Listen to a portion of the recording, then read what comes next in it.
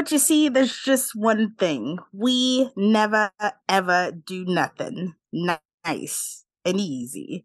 We always do it nice and rough. But we're going to take the beginning of this pod and do it easy. That's the way we do. Their eyes were watching TV. This is Mel. Tina. And this is Cam's rolling on down that river. And this is Their Eyes Were Watching TV, a TV and film podcast. Today we are going to be talking about Queen Charlotte, a Bridgerton series on Netflix. So, to get started with some news, of course, we have to talk about the legendary Tina Turner passing away at the age of 83 last week.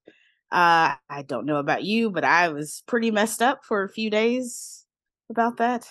I was shocked because I hadn't heard that she had been sick, or last I heard, Tina Turner was alive and thriving somewhere in the UK. Yeah, well, Switzerland? Oh, sure. In the EU, same thing. So yeah, like I watched that like Tina documentary that was on HBO I guess like a year or two ago. And yeah, like I thought I knew she had some health issues in a few years prior, but I thought she was doing better. I hadn't heard about her being sick, so definitely like it was like as soon as I opened Instagram, it was like the official announcement from her like Tina Turner IG page, and my heart just like I just like kept rereading it because I was like, no, like this is maybe it's her birthday, like this I'm not reading this right. So for me, like there's like a few like old school icons who I really look up to, and she was pretty much in the top two for me, like alongside Audrey Hepburn. And she was actually like my first concert. I was 2, so I don't really remember it. But I've literally been a lifelong fan. So but the first 3 decades or 3+ decades really of her life were really rough. We all know about her first marriage, but also like she did not feel a lot of love from her parents as a child and was bounced around between them and her grandparents. Her mom left her dad, I think when she was like around 8. She ended up moving to St. Louis, where her mom had been living for several years when she was 16. And within like a year of moving there, she met Ike. So after their divorce, as we saw in What's Love Got to Do with It, she only fought for her stage name in the divorce. So she struggled for years trying to make ends meet and even receive food stamps during this time. She couldn't get a record deal because they thought she was too old, even though she was only in her late 30s, which rude. But she started doing like Vegas review shows and appearing on TV variety shows. I'm sure a lot of folks have seen her videos like Cher from the 70s. That was like the Cher variety show. She finally got a record deal with Capitol Records in the 80s. They only gave her 2 weeks to record the album. They didn't really expect much from it. She had done like a few albums, solo albums before that were unsuccessful. But she ended up putting out the Private Dancer album in 1984 when she was 44 years old, and pretty much a wrap after that. Like Mama Was Back. She was like selling out like world tours for the next like 25 years.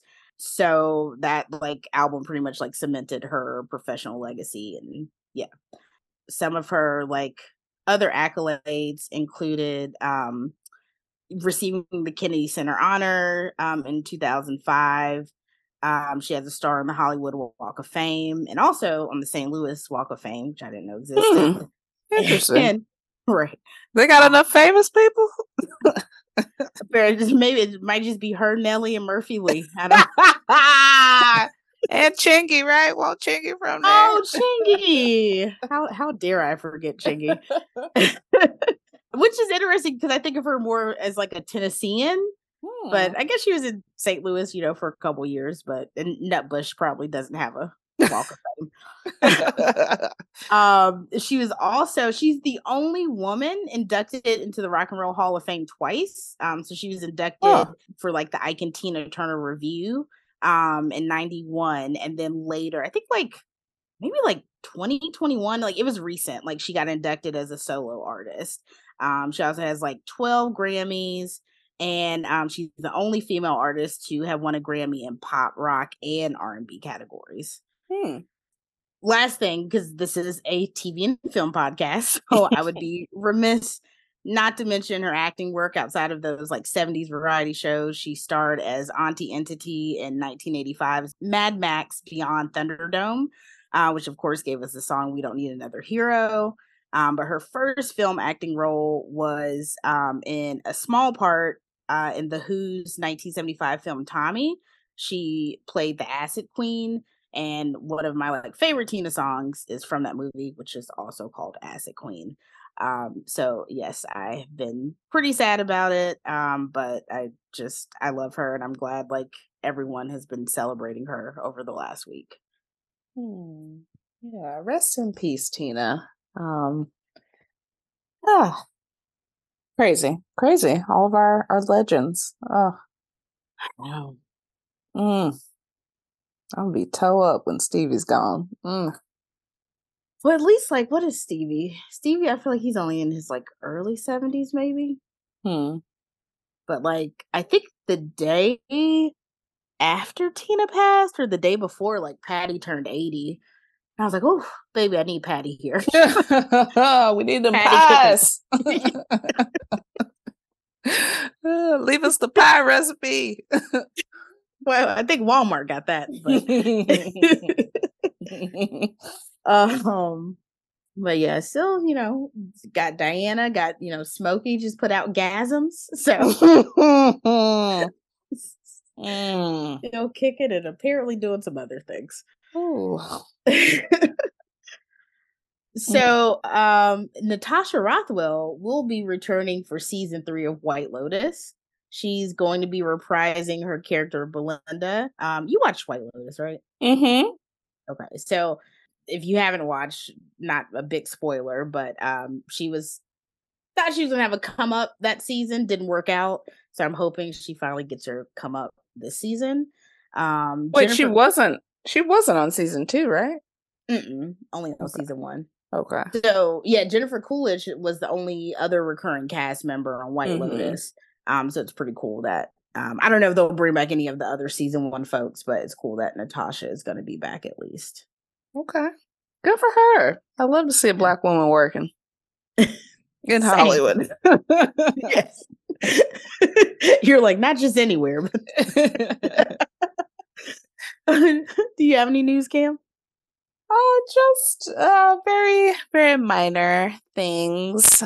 Let's see here. So, for all the Sex and the City fans, you will be getting what everyone's been asking for, which is Kim Cattrall is coming back. Yay! Woo-hoo-hoo!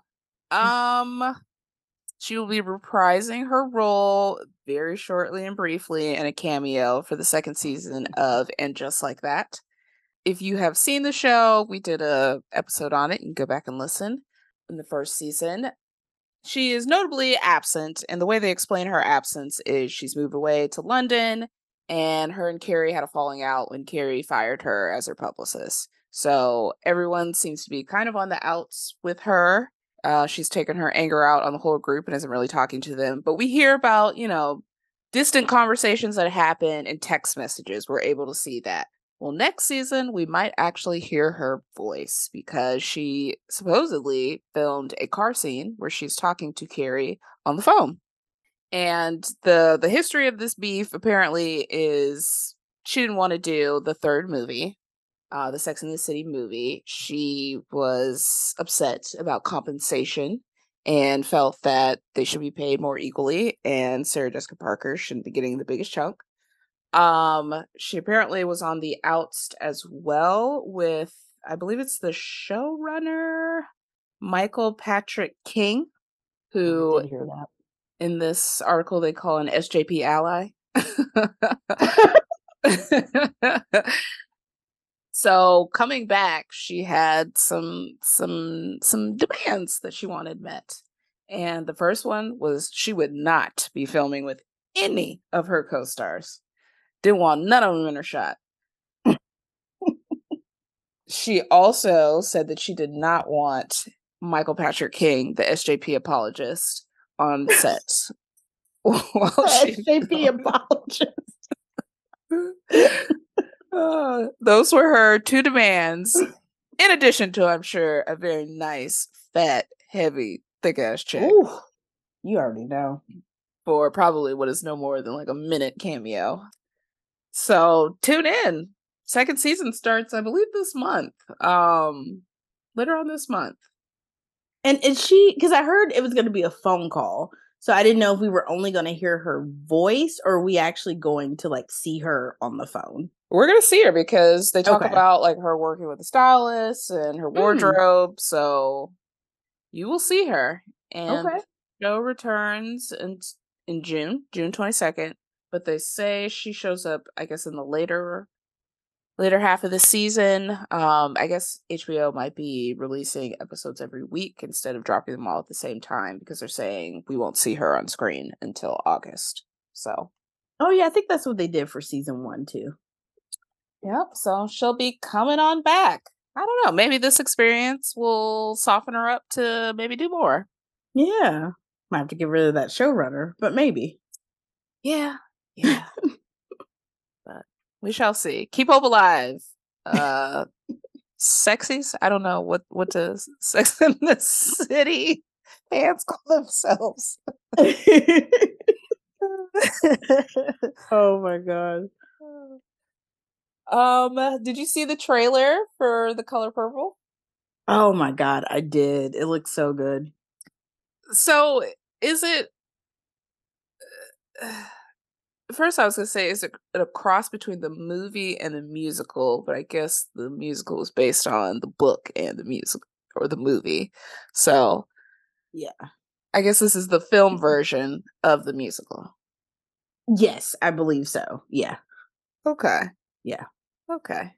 It's nice to see or hear that like a lot of the old cast and directors and people that were involved with the first film are also involved in this one. And I don't know. I've only seen Fantasia in that one Lifetime movie about her life, and her acting wasn't great. So I'm hoping, and she was playing herself. So also, like 20 years ago, that was like a long time ago, right? Or not 20, but also wild to think that you are playing in your own biopic. Like, when does that happen? You are playing yourself in your own biopic. Oh man, that's crazy. But I think she was Celia on Broadway, so I think she'll be good. I hope so. Yeah. I mean, I think stage acting, yeah, it's different, but we shall see. We shall see. I am happy to support Miss Halle Bailey in whatever she does. I can't wait to hear her sweet little voice in the movie theaters. Oh, what a precious baby.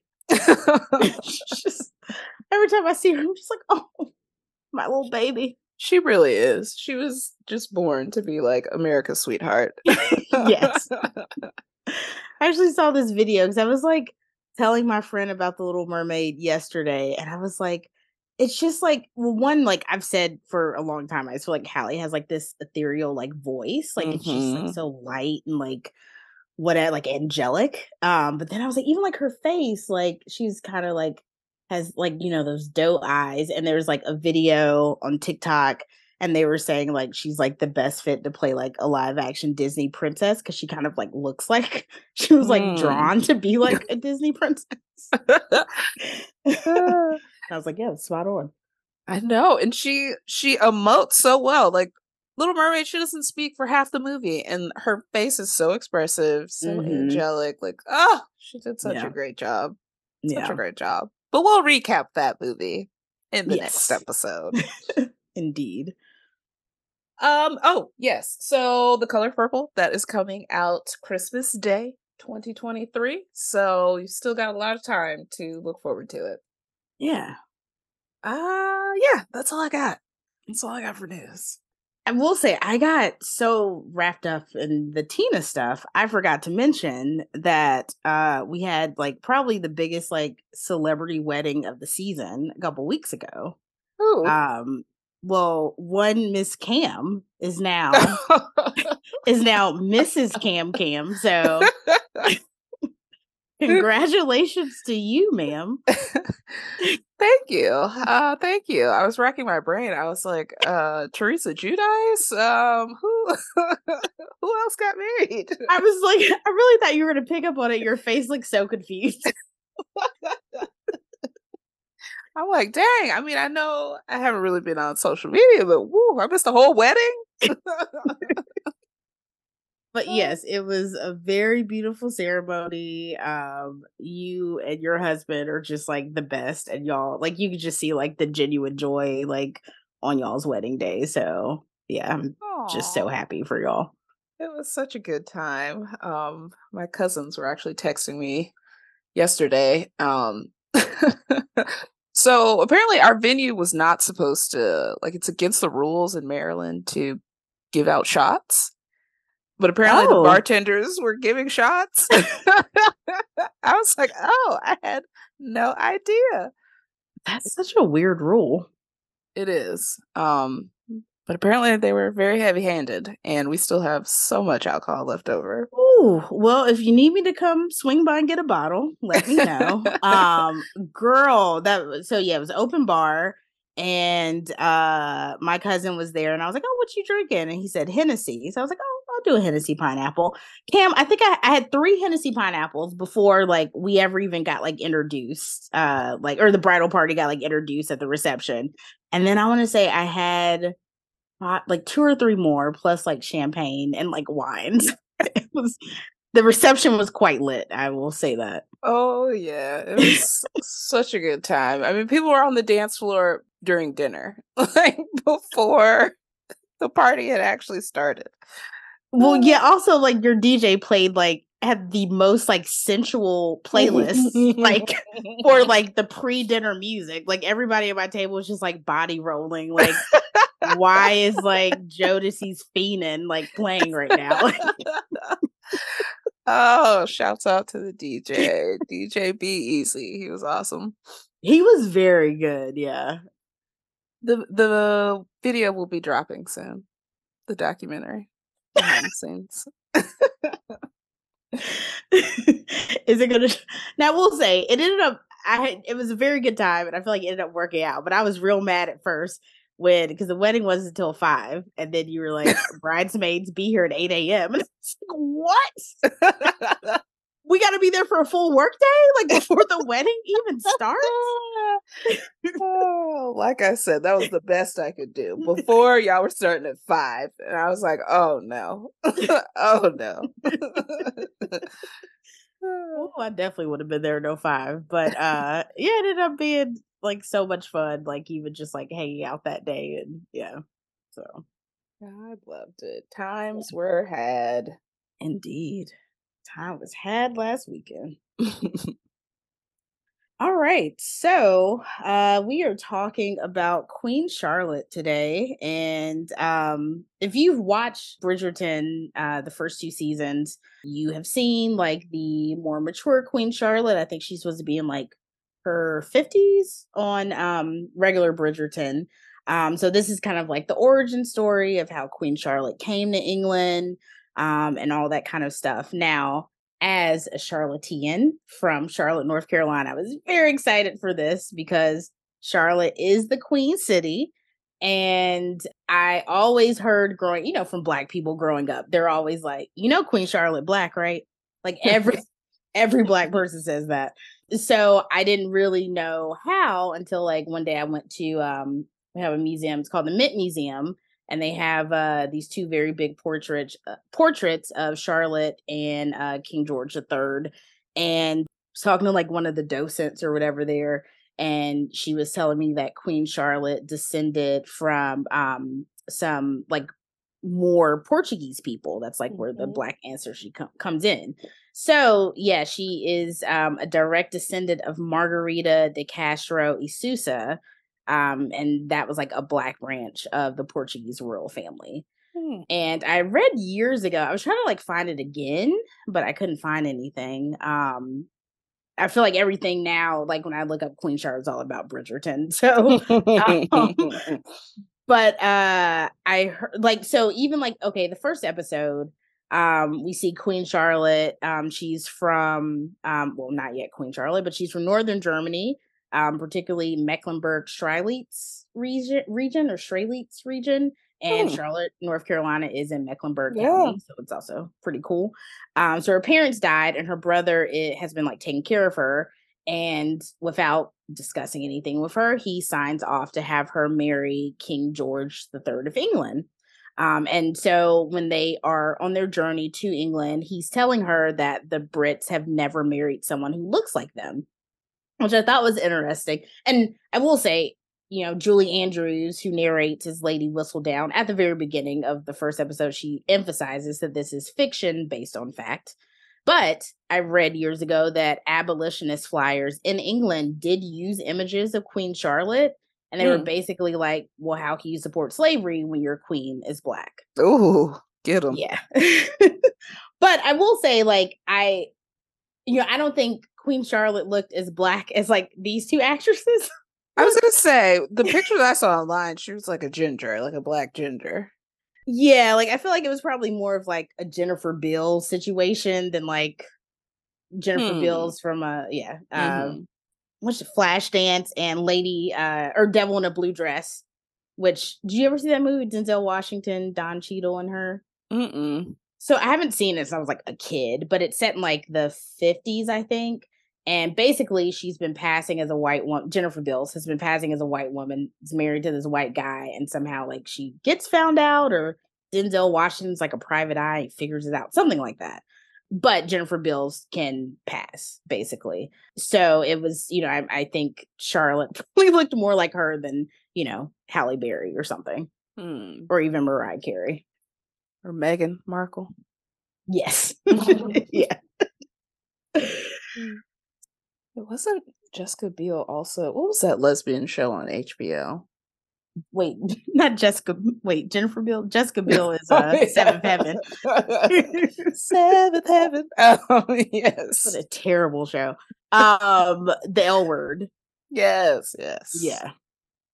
So, like what's really cool, I really like this in Queen Charlotte. They kind of go between like young Queen Charlotte and then like present day Queen Charlotte. And Mm-hmm. so present day Queen Charlotte, her like dilemma is her granddaughter has died in childbirth, and that was going to be like her only legitimate heir. So none of her other children, like basically like her daughters have not been able to get pregnant, and her sons have had like a lot of illegitimate children, and she has 15 kids, so it's kind of crazy.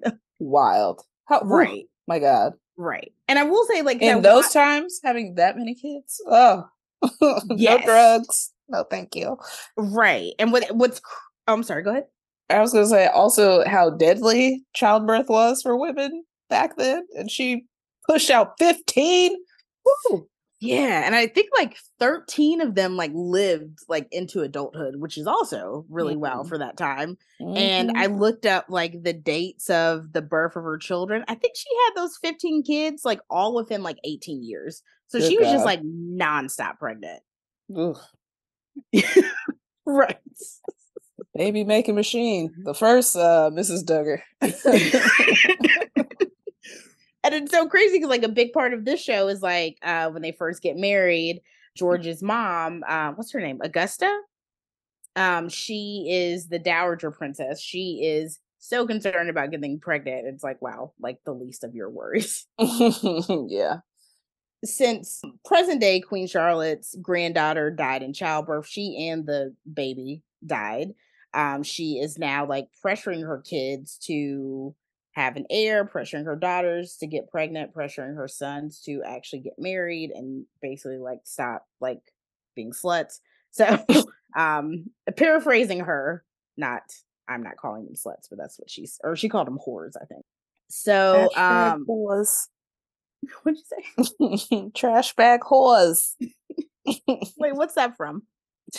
That's all from Housewives, Jersey. Jersey? Okay, I was like, that What is sounds she so called? familiar. Something. Whores. So once Charlotte gets to England, she meets with George's mom, And it's really weird, kind of reminded me of like how you would see like people who were enslaved being examined. Like she was like Mm. looking at her teeth and just like not looking at her, talking to her like a person. Which maybe they did that intentionally, maybe that's what people royal people back then really did. I don't know. Basically, like Charlotte is just like over it. She's like, I don't. Oh, I forgot. Sorry, something else. When her mom was looking at her, she like did this thing where she like tried to like wipe like the brownness like Oh off of gosh. Charlotte. I was like, you've seen black people before. Like that's not how that works. Um, but yeah, so because like Charlotte is, black or whatever, George's mom decides last minute to send invites to like people of color within their community. And so this is kind of like the big change, or I think they called it like the great experiment. Yeah. And so that was kind of how they explained why when we watch Bridgerton, everything is so like multiracial and like integrated. Hmm. Which I Um, will say, I mean, if this were actually true, that would have been actually really cool. yeah, To like try and make her feel at home by bringing in people that look like her. And so they don't seem as though they are unawares that she was black. right. Yeah, that's what I was thinking that. And then I looked up when slavery was abolished in England, and that was not until 1807 and not until 1838 in British colonies. So it was definitely just a fun little fictional Oh yeah. thing. Oh yeah. So Utopian society. exactly. So Charlotte's just like, I don't want no parts of this. She is trying to find a way to escape over the wall. And then of course George finds her. She doesn't know who he is. So she's just like, can you please give me help? Like I'm trying to get over. And he's like, no. And she's just like, how dare you not help a lady? And he's like, well, I'm not gonna help a lady who's trying to escape being married to me. And then so she's kind of like, oh, okay, like, well, he kind of fine. Like might want to rethink this. All right, let me climb back down. Right. Might not be so bad. So yeah, so they can have a moment where they chat, and I think it kind of like eases both of their nerves. They're like, oh, like this feels like a equal partner and intelligence and whatever. So originally Charlotte had wanted to wear a dress designed by a French designer, and the Dowager Princess was like, no, like you need to wear like this like kind of plain British dress or whatever. So after, I guess, meeting George, she feels emboldened. She wears the French dress she planned to wear and comes down out with the fro fully out, Oh yeah. So which y'all I gonna know today. I'm blackity okay, black. okay, I'm black, y'all, and I'm black, y'all. Say it um, loud. I'm black and I'm proud. so yeah, everything is great. The wedding's wonderful. The reception seems fun. And then they're in the carriage to go back to their home. And George is like, all right, well, I'll catch you tomorrow. He's And like, our Charlotte, home. This is your home. right. He's like, oh, I'm going back to Q. And she was like, well, wait, like it's our wedding night. Like, where are you going? And he gets really mad that she's like trying to, get him to stay. And he was trying to be all nice to her earlier, like, no, like, don't, I'm not your highness, I'm just George. And she was like, Mm. oh, I thought you were just George, but my bad, as you wish, your majesty, whatever. Complete 180. Yes. I was like, just like a man to like charm you and then flip the script. Child, he baited you, wedded you, and now he's about to abuse you. That's what I thought. Like, oh no, here we go. But I was like, if that's the case, I'm like, I wouldn't be so bad to be here by myself. There are worse prisons, but Okay, right. I loved that the kind of running theme throughout the whole show was about like choices and like the Mm, choices we can or can't make or the choices that society imposes on us. And you just see it in different ways in everybody's story and how they achieve their own agency and make the choice that they didn't know they could make. Mm. Yeah, I didn't think about that. Are there like, I don't know, do you have like any like favorite moments of that, or like ones that like really stood out to you? Um, in this episode, it was the dress, like her Mm. choosing to insert herself into a process that she felt like she was being kind of swept up in. Just not being able to show any part of herself on her wedding day or her culture, or her expression for people to know who she is. And she made a choice and it ended up working out well. Her husband supported her, the dowager princess or queen, whatever, Yeah. um, seemed to get over it. So, but even her, like, feeling like she had no choice in the marriage, her brother arranged it. She was trying to get to know who the king was before she married him, and everyone was being really like hush hush about him, and Oh like yeah. meeting him and like ultimately deciding, I can stay, I can do this. Mm-hmm. Yeah. Wow, that's a great way to look at it. Then we start to see like some of Charlotte's like kind of day-to-day life. It was really interesting to me because you see like her like handmaidens or whatever like helping her get ready. I was like, I don't know how to do black hair. The same thing. I was like, nobody's panicking back here. She didn't have like, no, that's not how you do it. Like, I mean, good Right. for her. Good for her. He was like, damn, like they know how to grease your scalp and everything. Like these women are on it. So in episode 2, like we find out that the I think they're called like the Queen's Man and the King's Man are like they have like a relationship. So the Queen's Man is Brimsley, the King's Man is Reynolds. And I was like, wow, well that's really convenient that like you're working for like two people who are married, so now like you get to be together all the time. Like that worked out pretty well. Yeah. And we see like George in his observatory. That's kind of where he likes to spend all of his time. Like he has like what he says is like the Graves Observatory in England. So he's always like star watching and stuff like that.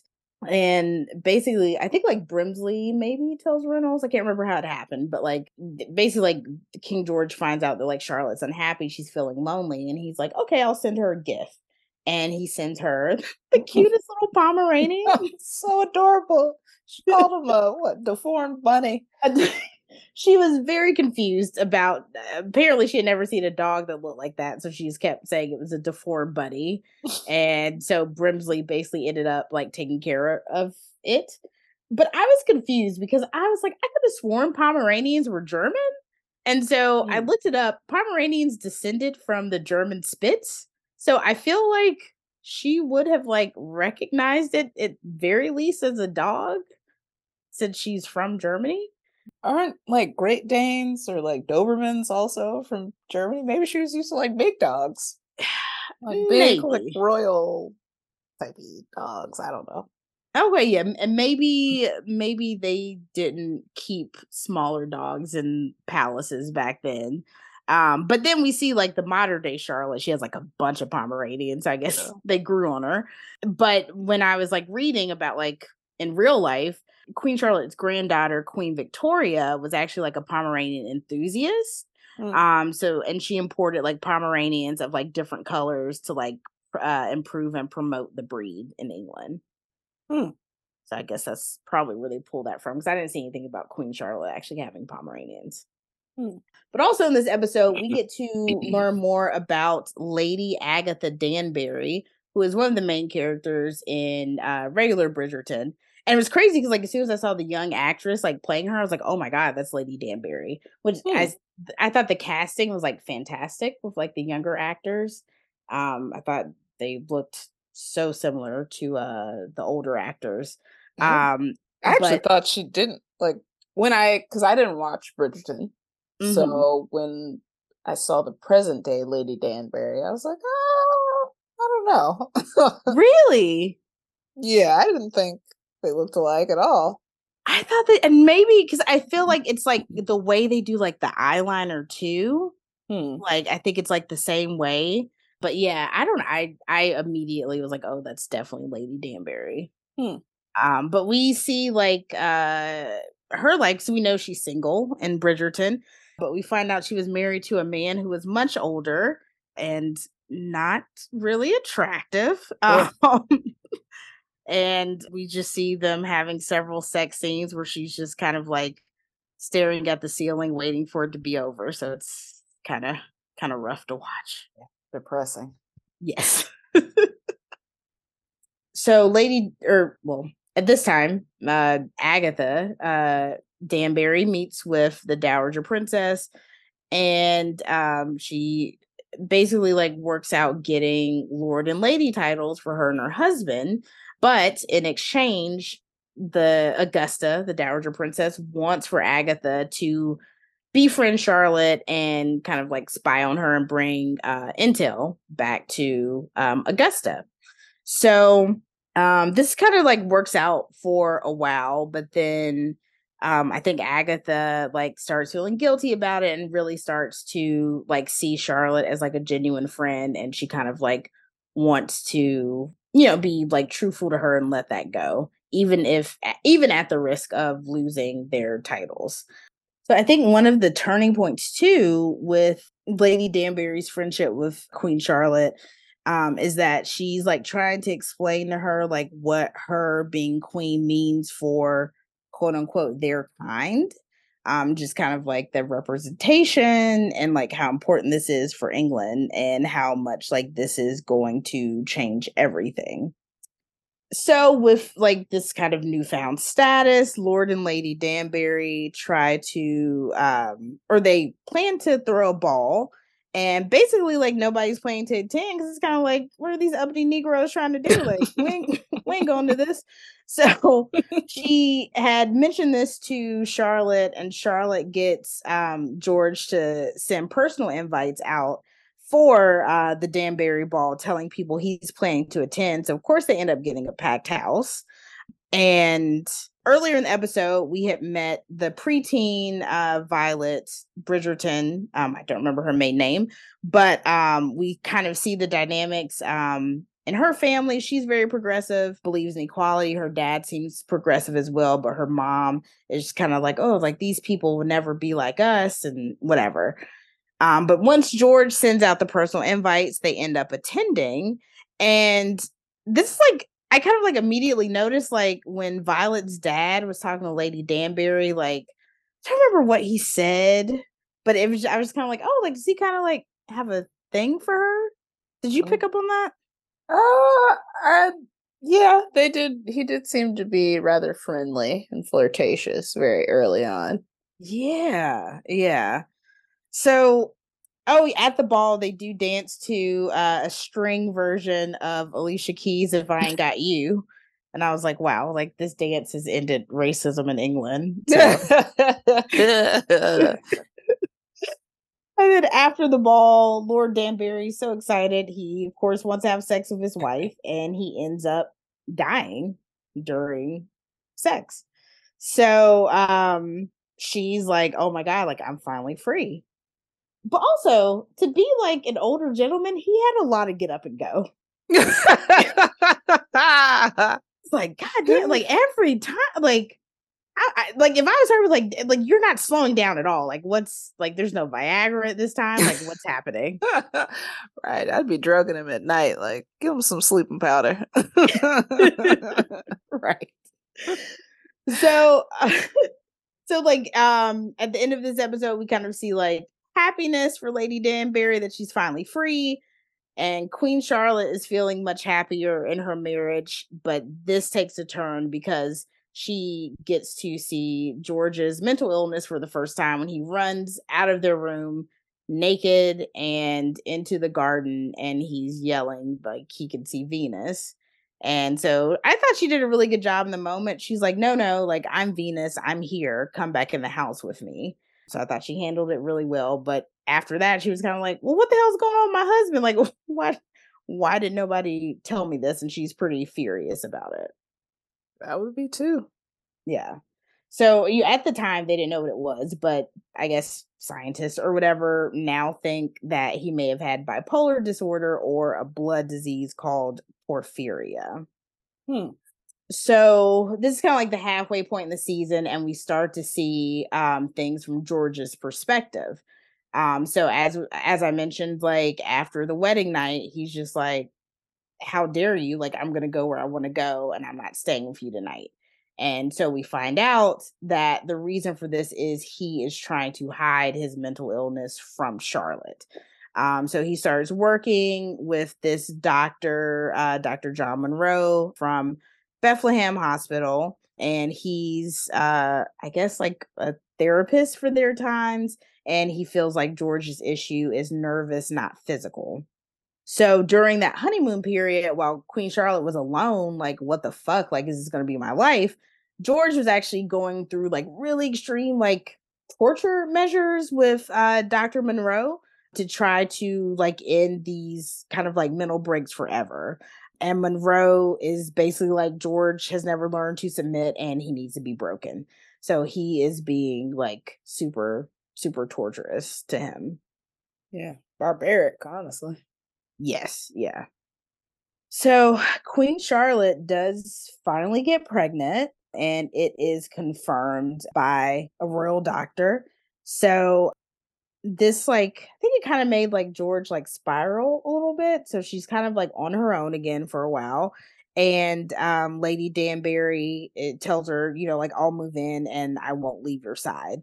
So like she's kind of like on the outs again, or Queen Charlotte's kind of on the outs again with George. And it's kind of like interesting because like whenever they have drama, it kind of affects like Brimsley and like Reynolds' relationship as well. Yeah. And it's just it's kind of crazy to think of like being in a relationship where it's so dependent on someone else's relationship, Yeah, I honestly find Reynolds to be one of the most tragic characters of the show. Oh, why do you say that? Because it's like your entire life like revolves around someone else and their life, happiness, sadness, wants, needs, desires. Like you're not able to have a family. You're also living closeted and can't like openly be with the one you love. And really what relationship can you have when you're a servant 24/7? I mean, your entire life is devoted to the crown. But I guess why do you see him as more of a tragic figure than Brimsley? Oh, no, sorry. I was talking about Brimsley, not Reynolds. Oh, Talking okay. about Brimsley being a very sad. I mean, both of them sad But characters. Yeah. That's what I was like. I feel like the only like, I don't know, silver lining was that they were both working for this couple, so at least Yeah. they got to be in the same place some of the times. Yeah. A big thing is I mentioned like Lady and Lord Danbury and some of the other like people of color got like these titles because of Charlotte and the Great Experiment.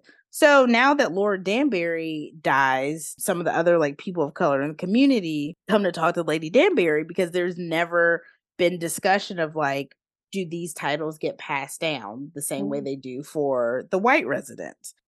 So Lady Danbury she realizes that, she needs to secure these titles for her and her children.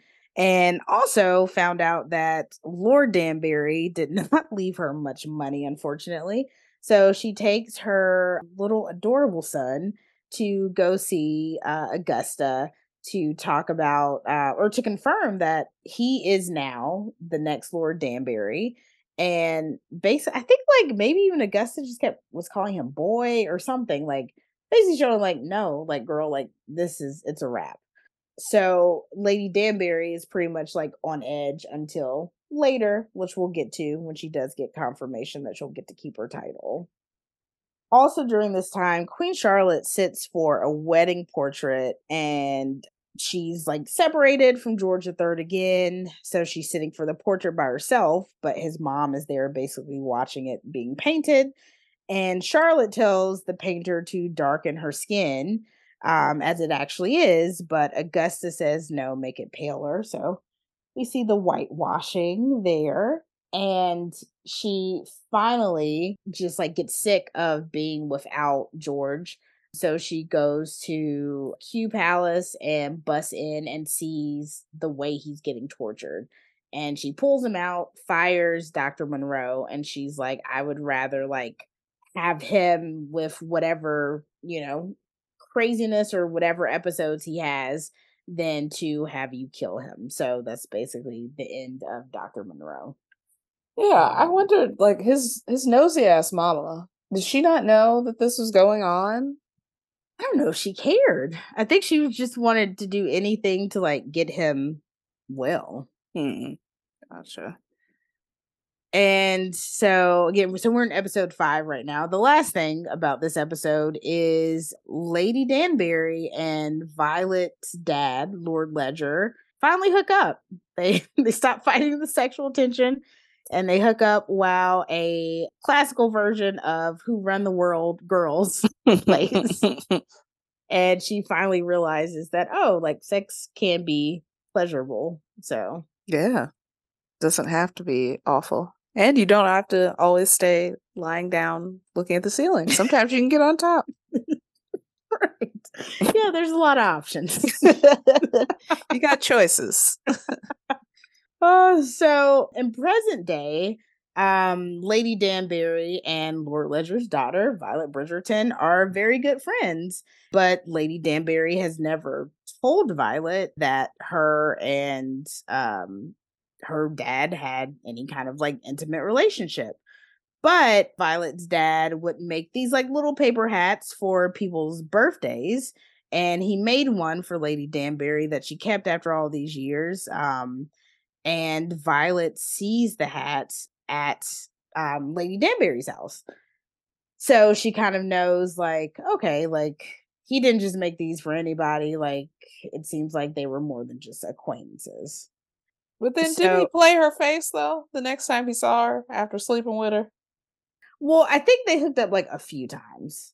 And then yeah, it was kind of so yeah. So after Lord Danbury passed, Lady Danbury would go on these like walks, I guess like just to clear her mind or have some space or whatever.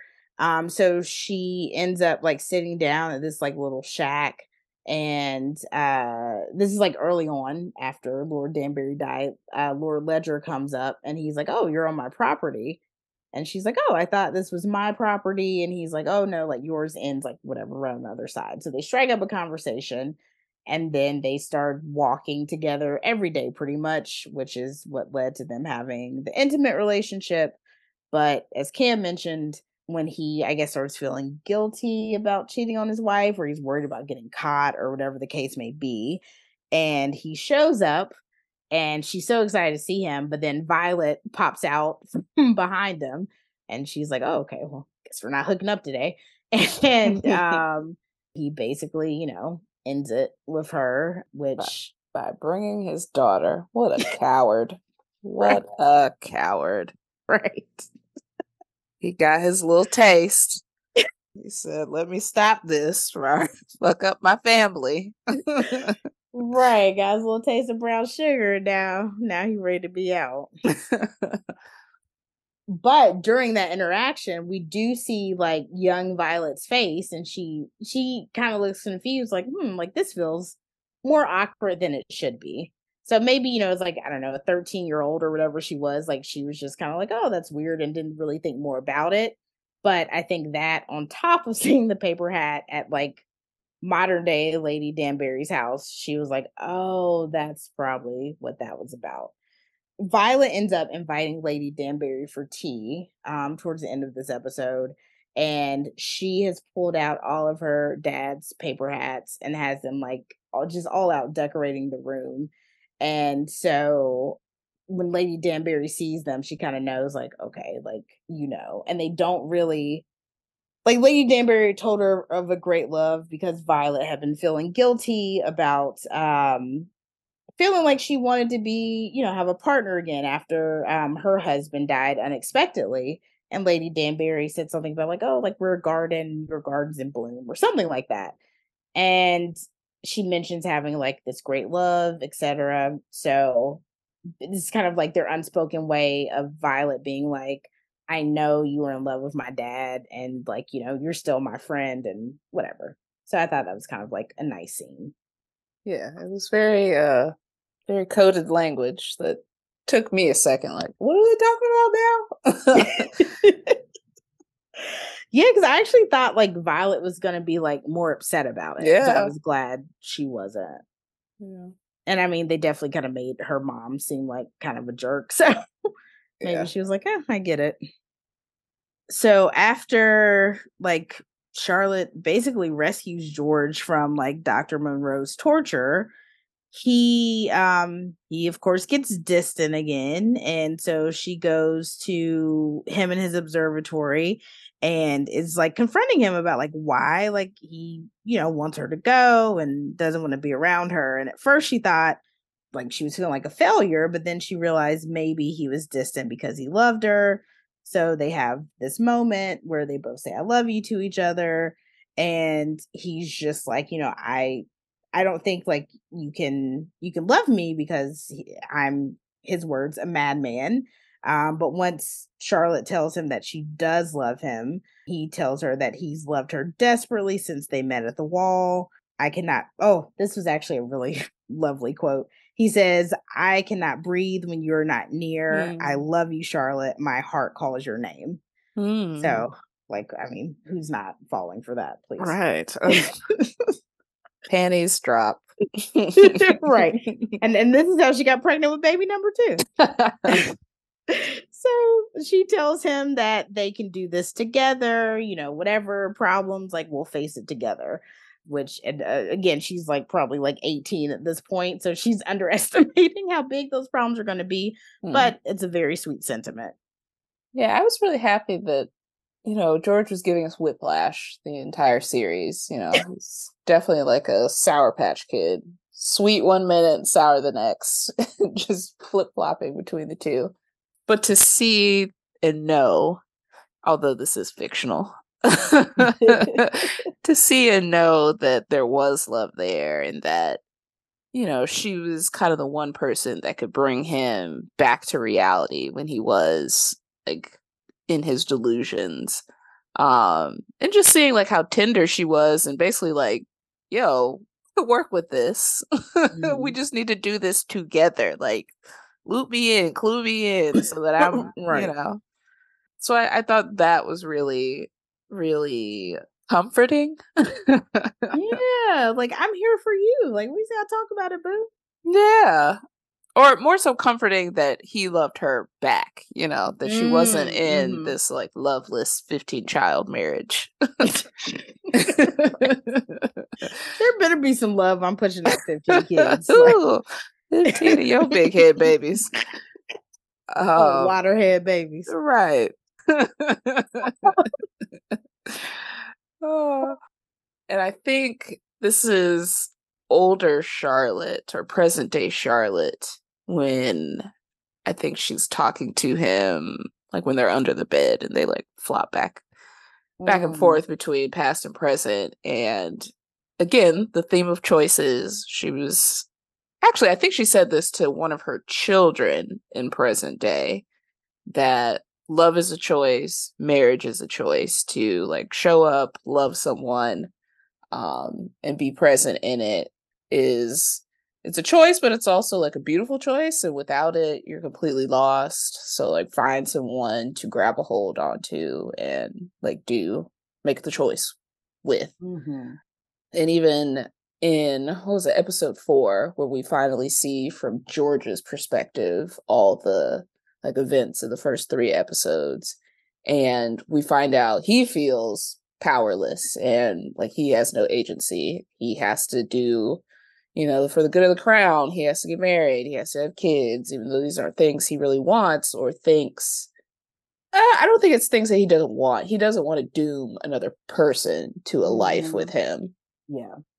which is like, very noble, honorable, but just him also feeling the same way that she did, that he had no choice in this marriage, but them ultimately choosing to be with one another. It's just so sweet.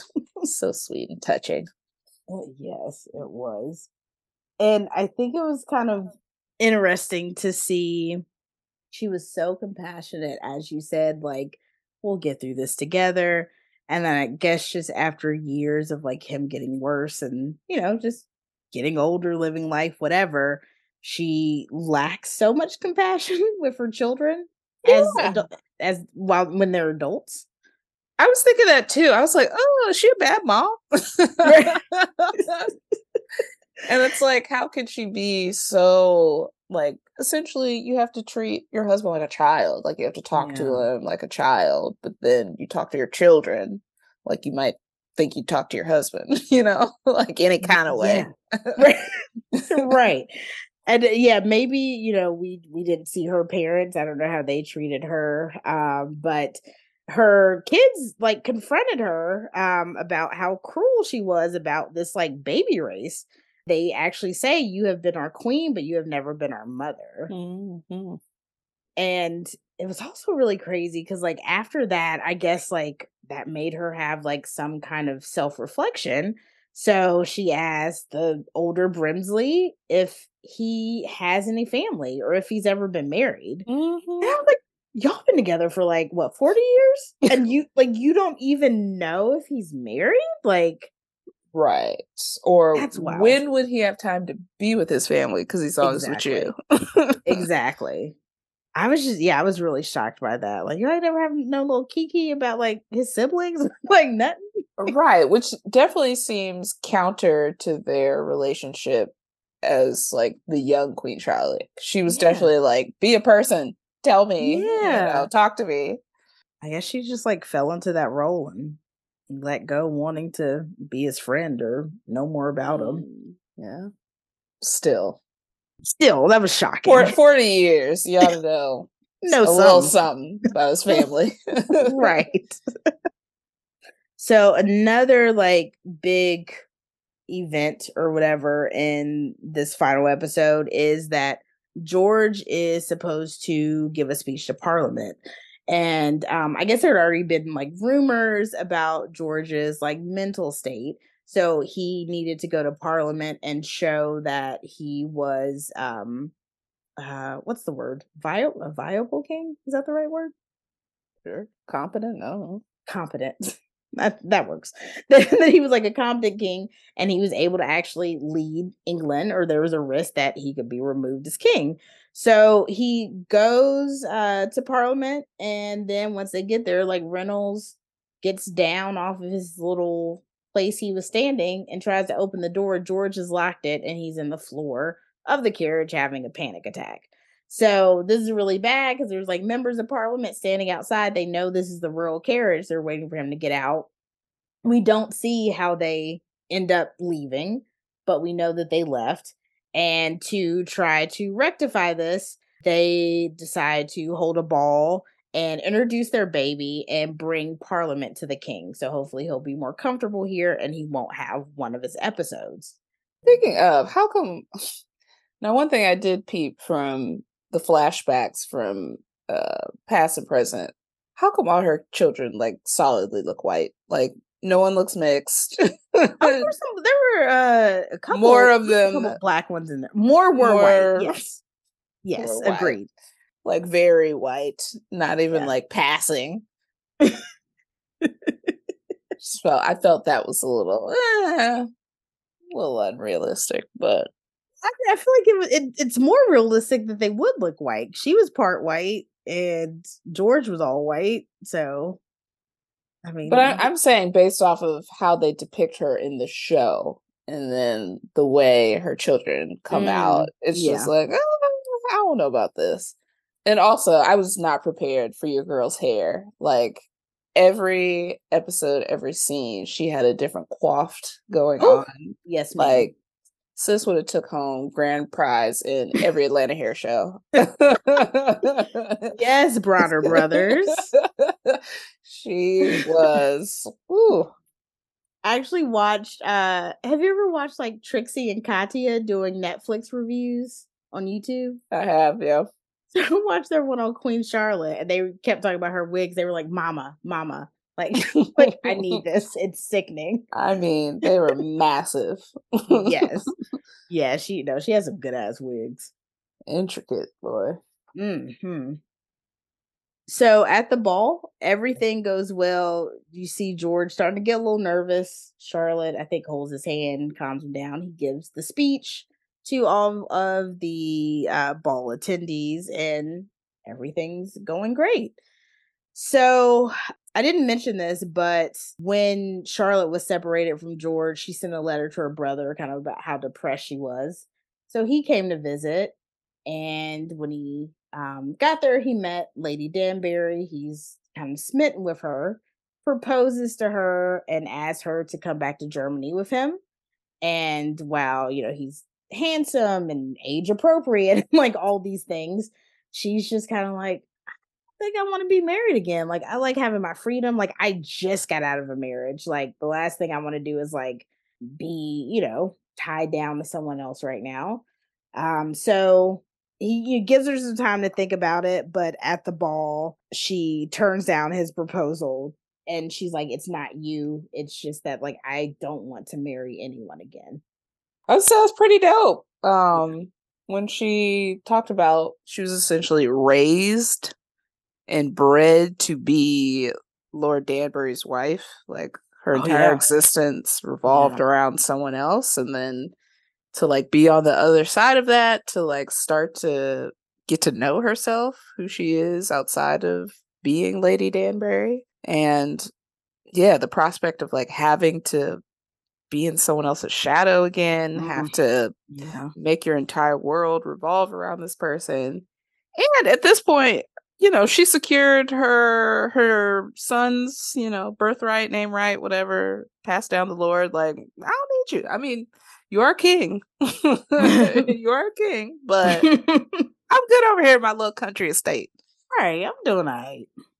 Yeah, I forgot about that because she said she was born in Sierra Leone. I'm not sure if Lord Danbury is supposed to be from Sierra Leone as well, but she said she was Assume. okay. Yeah, she said she was promised to him at like age 3, which is insane. Gross. Right, right, and he was what, probably like 40 40. at the time. Yeah. But yeah, so as she's like Lady Danbury's leaving the ball, she's saying goodnight to Charlotte, and Charlotte is basically like, kind of upset that she declined her brother's proposal. And I think, Lady Danbury kind of explained it to her. And that's when like Queen Charlotte like confirms that Lady Danbury, her children, and all of the people of color in their community will retain their titles and will be able to pass them down the same way that the white people have been able to. Kind of the last thing is well, Queen Charlotte had forced 2 of her sons to marry in a double wedding, and one of her sons comes to her, sorry, we've jumped to the older Charlotte now. One of her sons comes to her and he's like, "We're pregnant." And you see her like hug him, and you see him kind of confused like, "Oh, this has never happened before." So he kind of like slowly like hugs her back, and she's so excited that she goes to tell George the news that they are going to have an heir. And so when this is the first time we've seen like the older George, and he is like writing his, I don't know, astrological math or whatever, like physics something on the wall. And she's like, he's not really paying attention to her. So she's like, "George, like it's me, Venus." And so then he kind of finally kind of turns around, and she kind of remembers like, his safe space is kind of like under the bed. So she crawls underneath the bed, and he gets down underneath the bed too, and he's like, "Oh, Charlotte, it's you." And he kind of has like this moment of clarity. You were mentioning this, like you kind of see them, he's seeing her as like, the day he met her, and she's seeing him the same way. And I'm not gonna lie, I bawled during this scene. And I feel That's like very there's sweet. It was it was sweet. very sweet. And like I feel kind of guilty about it because I feel like they're terrible, and like the British Empire did some really terrible things. But as a fictional show, it was a very like sweet and touching scene. Yeah. Do you think, do they plan to have more seasons of this? No, like sometimes when they do like spin-offs like this, I wonder if they're just like waiting to see how successful it'll be. And Uh-huh. if that's the case, I think they definitely will because I think people really liked it a lot. But I haven't heard anything. Hmm. Darn. Yeah, I hope I mean, I did go back and start watching Bridgerton after watching this, just because I Oh, wanted to know more about, I guess, present day Lady Charlotte and Lady Danbury. But I was frustrated.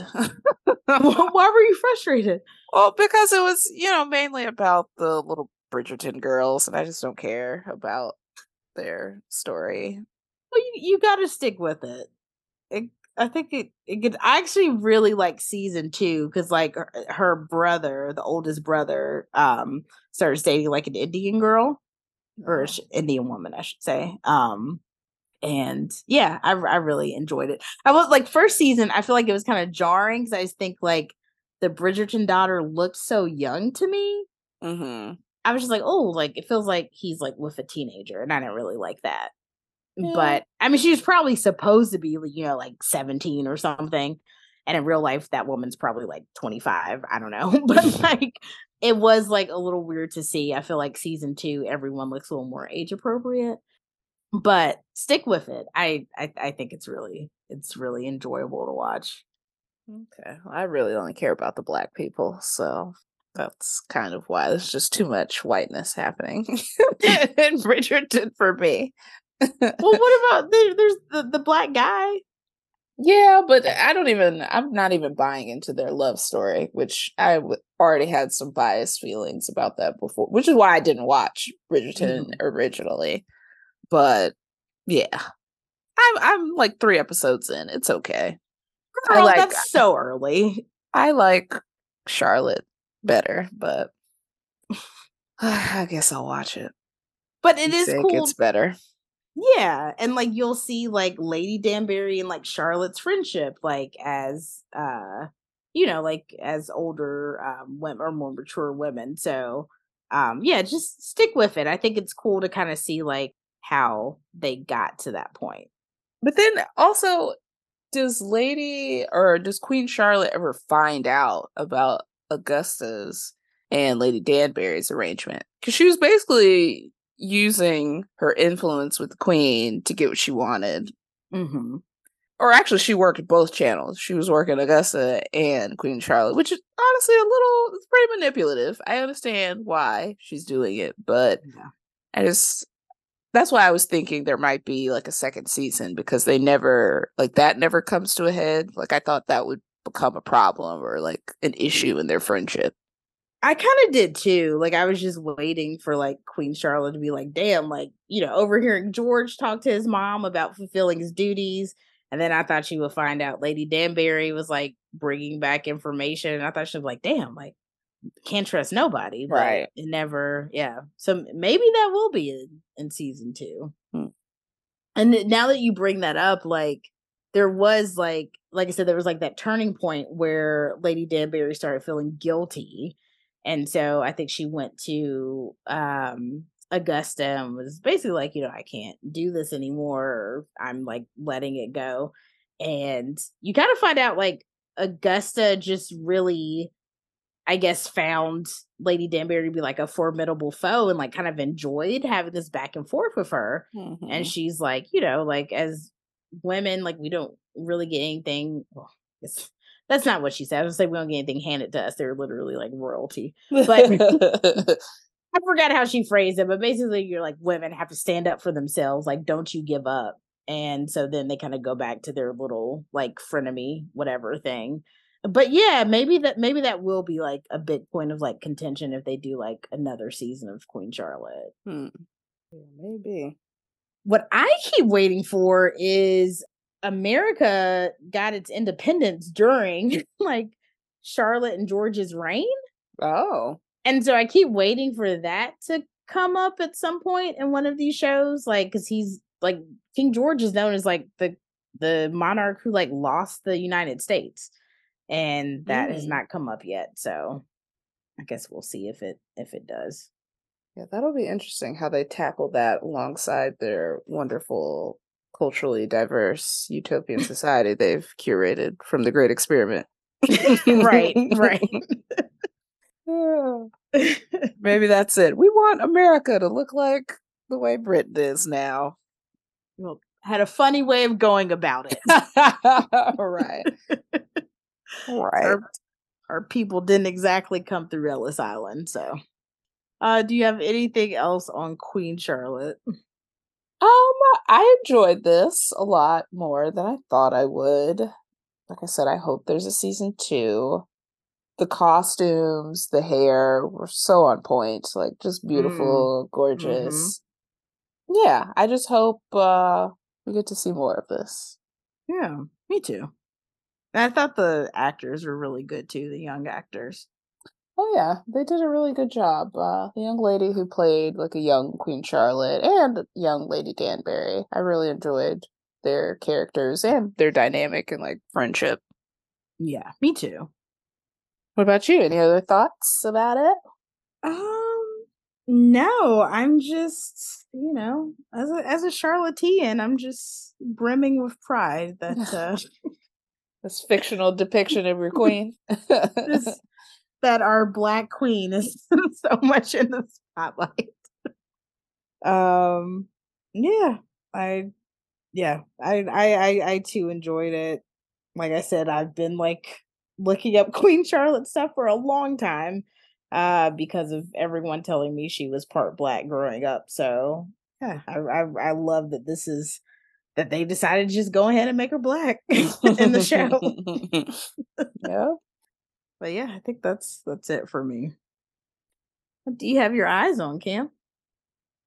Well, I feel like it's been so long since we were last here. I've watched so much. But movies, I already mentioned, saw The Little Mermaid. It's great. Mhm. I watched The Croods for the first time like a couple weeks ago. Is that like the cavemen people? Hmm. Were you, were you babysitting? Why did you watch that?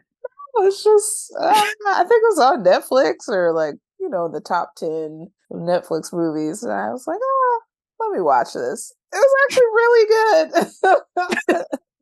Okay, Really take good. your word for it. That one and the second one. The first one's better than the You second. watched two? Yeah, I didn't even know there were two. There's a second one. I think they were working on a third one. I didn't know there were two either.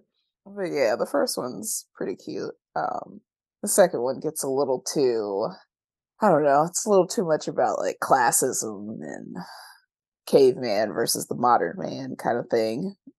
I didn't care for it too much, where they have like the modern or the caveman version of like what a tablet would be or a cell phone, or so it gets a little silly. Mm. But But they had you until that point. It was very realistic. Like the cinematic quality just dropped so much. or not, it was just like the trying to make the modern day teenager, like what would that have looked like in caveman times with, Mm-hmm. yeah. So like one of the sons, like his thing was like sitting and looking out the window and like watching the scenery around him, which was like the equivalent of being addicted to like TV and games of Mm-hmm. today. Mm-hmm. So a little too much, a little heavy handed, but Yeah. cute movie. If you've never seen it, lighthearted, pretty good. I recommend. Okay. I also watched that Tiana Taylor movie. Oh yeah. Oh gosh, what's it called? Is there a rose in the title? Or did I make that up? No, I thought it had like 1,000. Oh yeah, 1,001. It's called a It's thousand just and one. oh, whoops. Okay. Um, really interesting movie. I found it very sad. My husband found it very hopeful. Oh, okay. I equated the movie to like, it reminded me of Precious, but Mm. we had two very different experiences of the movie. So you'll either find it really sad or really uplifting. Yeah. Oh yeah. When you told me about your precious, I was like, no. Like really, I didn't even cry in that movie. I was just like felt so like emotionally drained. Like Yeah. it's just so much happening. Yeah, I would say like it's not as like emotionally traumatizing as Precious, like just like constant, just like the worst that life can throw at you. This one had a lot of that, but it was also like a story of hope and love. But it also, I think my issue with it was, I don't know. I guess you don't know you're settling until you see how things are on the other side. So maybe I thought it was like Mm. this is the best they can do, and this is like their version of like ultimate love. But if you've experienced love, like looking at it, it could just seem very, very tragic. But I guess one Mhm. person's like tragedy is another person's like triumph story. I So see. it's really just a matter of perspective. Okay. But good movie, very good movie. Highly recommend. I also just saw the new Spider-Man Into the Spider-Verse, Mm. Miles Morales. So good. Oh, I love this series and this Yeah. adaptation of it. There's a really good twist at the end that I didn't really see coming. It's really just dealing a lot with the multiverse and how things, small things and ripples through time create all these major waves and aftershocks, whatever. Hmm. Um, but highly recommend if you have not seen it. As far as TV shows, I have been watching Dave, the show about what's my guy, Lil Dicky and his entourage. Very strange show. I have coined it like the white person's Atlanta. Like it's just got a lot of really like strange commentaries, satirical commentary about society and the music industry. But still such a good show. Like the way to be a show about a Jewish white man, it tackles so much like black mental health issues Oh. in the show and in such a kind of relatable, palatable way that I just haven't seen done on any other show. Oh. So Okay. I think it's a great show. What else? Did I tell you about? I can't remember if I've talked about this, but Seeking Brother Husbands. Yeah. I I can't remember if it was on here though, or if we were just talking about it. I can't remember. I can't either, but I've been watching Secret, Seeking. It's not a secret, actually. It's very open. Seeking Brother Husbands, which is the kind of flip side of the show, Seeking Sister Wives, where there are women who are looking for multiple male partners to be in a poly amorous, or I forget the term they use in the show, but essentially the woman is the center of the relationship and she has a bunch of men around her that meet the various needs that she has. And there's two black women on there, surprisingly. And Oh, I think one lives in Atlanta, one lives in Houston, and of course. they are just the one that lives in Houston is very like Mother Earth, ancestors, takes a village Hmm. kind of approach. And she is just like insatiable. Okay. Your girl has a goal to have like 20 brother Kid? husbands. Uh-oh. Brother husbands. And, Wow. like they have grown kids.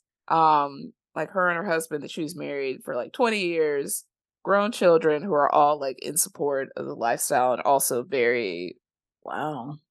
earthy, Erica Badu-esque. So it's just interesting. It's really interesting to see these black women be so like empowered and basically like call the shots with all these men and have these men like fighting over over them. Wow. It's kind Sounds of like goals, honestly.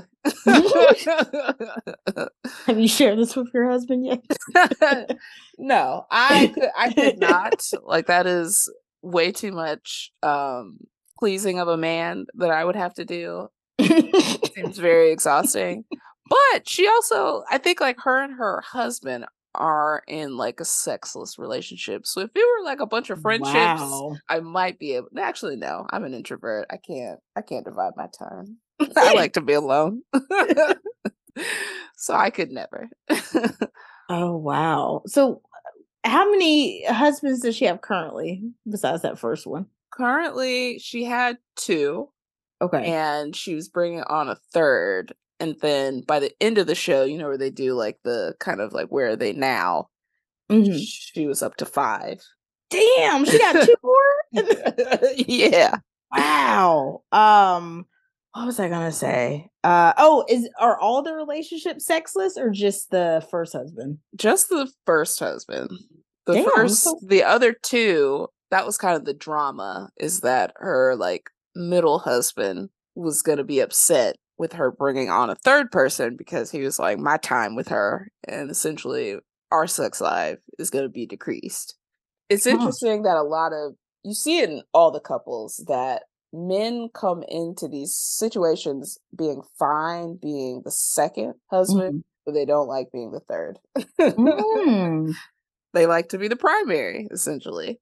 Well, I thought the first husband would have been more mad because they having no sex. What's he doing?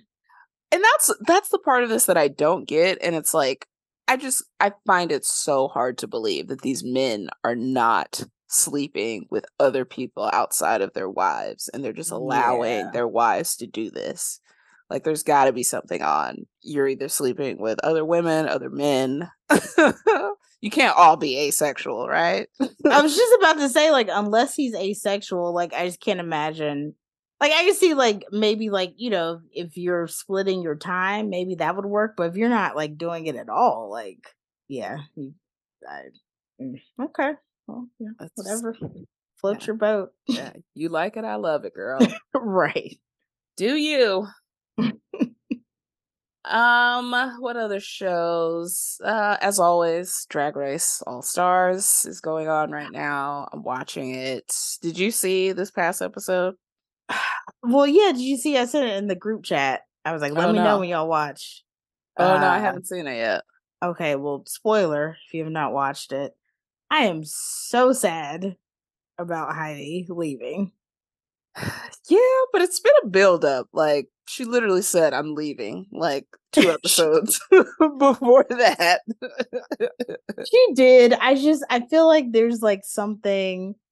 Yeah, I was talking to somebody about this. Like maybe she's like still like grieving her grandmother, or something else is going on. Like, but yeah, I was just, I was like Heidi was my number one. So Well, I think it's hard to come off of your season where you were known for being like the super talented but unpolished queen mhm. to go on tour, to become like a fan favorite, be successful in your own right with podcasts, touring, whatever. And then to come to this show, come back with a nice, pretty coin, ready to show and present yourself as like a polished queen. And then for not to be recognized, I could understand how that could be just like mentally hard to handle because there were a couple of challenges where I felt like Heidi should have been in the top. That And that strawberry outfit when they did the fruit, nature's fruit or whatever. I mhm. love that strawberry outfit, and I think yeah, she was just like safe. Yeah, and she did Yeah. really well in the challenge that week. I forget Oh, what that was else. I think that was the acting challenge week, right? Where they had to do the sitcom. Yeah, either the sitcom or like the news reporter or like something where Mhm. she did a good job Yeah. and was safe. So I can understand why mentally she can feel like, you know, I'm tired of being defined by this show and the judges and the people in this competition, not like seeing what I'm bringing. I get more love outside of here. Mhm. And then I don't know that whole like friendship breakdown between. I'm just Her and like Candy, like, Alexis, what are you doing, ma'am? Like you're. I feel like they should have been mad at Alexis, but everyone was mad at Heidi for some reason. Like it was mm. very misdirected anger, in my Well, opinion. wait, why mad at? Because wasn't Alexis just like, "Oh, I heard it," and then she was like, "Oh, wait, I did not hear that." Right? Yes, like she Heidi was like, I heard it from Alexis. Alexis was like, yeah, I didn't say that. And then it was No, like, no, no. I think Heidi was like, "Alexis, you heard it too." I don't think she said I heard it from Alexis. I think she was like, Alexis, you heard Candy say it. That's what I heard.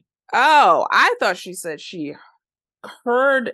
I thought she said she heard that from Alexis. No, I think that she was just Alexis saying overheard Candy say that. Yes, I think Alexis just overheard Candy.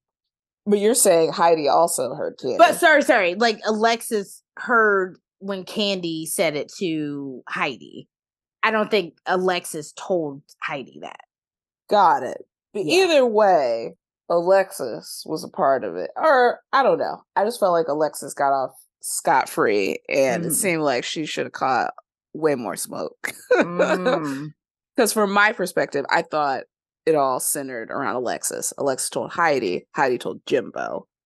So yeah, definitely sad that Heidi is gone. Honestly, this season has been a little lackluster, in my opinion. Yeah.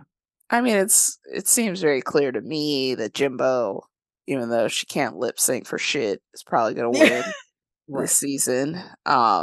Since she didn't win UK or Canada versus the world. What else? I'm happy about James Mansfield's glow up, and I wish Lala Ree would step up her pussy just a smidge, but I am proud that she is doing well. And the acting challenges specifically. But yeah, I think, I mean, I'm watching a lot of other things. Summer House. Sorry. Before you leave Drag Race, I was just gonna say, so yeah, I think now Lala Ree is now my favorite. I don't think she's gonna win, but she's my favorite. With Snatch Game, I was gonna ask what you thought about that, because I feel like maybe it was James's to win, but then when Jimbo got up and did that dance, I think because I lost it. Like that shit was so fucking funny.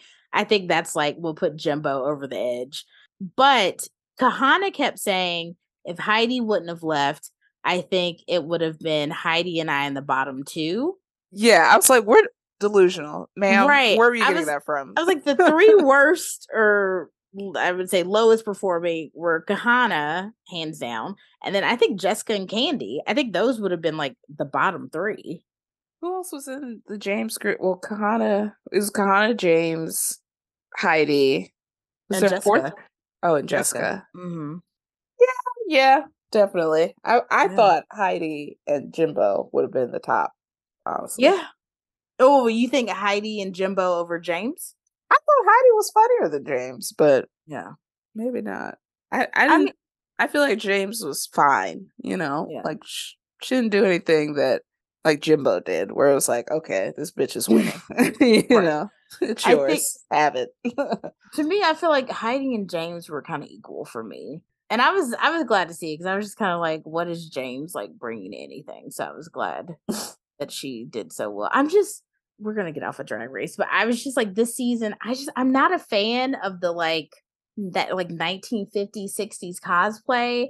And I was like, oh my God, we have like her, Mrs. Kasha Davis and Darian Lake. I mean, Darian Lake, I feel like updated it a little bit for All Stars, but I just like the whole like, oh, I'm gonna go home to my husband and make a martini. Like, I don't care. Like, it's just I'm so over it. And like James Mansfield is, got his name or her name from Jane Mansfield, who was a bad bitch. And I'm like, Jane Mansfield was not boring. Like, step it up. But whatever. Maybe that's just me. I like James. And I think he pads the hell out of his body. Like, he gives Womana on that runway. That one, what was it, the caged runway where he had like the beehive with the netting, and he had that. Of course he had a beehive. I know, it was very like of his era for his character, but like to me, James Mansfield makes sense. Like Mrs. Kasha Davis, like you don't have to be like a 1950s housewife, Like you could be a housewife of any era. Right. So like it doesn't bother me with James. Okay. But I can see how those three people being on the same season are kind of giving like the same beat. could It was a be lot. boring. Yeah, it was a lot for me. Yeah, I don't feel like anyone's really giving fashion. Like Jimbo's definitely giving costume and concept Yes, and agreed. fashionable, but it's Yeah. still like not your typical like there's no like fashion girl, you know? Yeah, I will say I think I'm trying to think of all the outfits this week, this runway. I think maybe was Kahana's my favorite, maybe. The what Uh, wait, this was like the naked one, like that the ass one? Yeah, kind of like the big like carnival like kind of look. I mean she's done a lot of like carnival Vegas-y Yeah, looks. that's true. That's true. I mean, she looks stunning, Oh, sickening. Yes. looks amazing, love it, but I'd love to see a gown. You know, the gown can have cutouts, but I would love to see a Switch, yeah. little more variety from Kahana. Okay, Michelle. Just want to Give see me something new more. from you. Yeah. Right. Give me Wow. more, even though you've got a set amount of costumes that you brought. I want to see something different. That's what I was like. They can't change what they brought. I mean, I guess maybe they could do like a urgent overnight order, but otherwise, pretty set in stone. Right. Like half these bitches can't sew, so Right. they're not gonna make something. Okay, sorry. I'm about to leave Drag Race, but I have to say, Raja O'Hara was the lip sync assassin a couple weeks ago. Mm-hmm. Oh my god, I could not get over how beautiful she looked. Oh my gosh, like just stunning. Oh, I don't remember like exactly. Okay, I guess you weren't blown away. Apparently not. I was surprised by Jasmine Kennedy's glow up. Oh, Chanel. Yes. Chanel looked like life has been hard since Drag Race. Oh my I'm god. sorry. She wasn't cinched. She was giving hog body. The Oh costume shit. was like a little ill fitting. And like usually Chanel was like that girl who was like well put Yeah. together.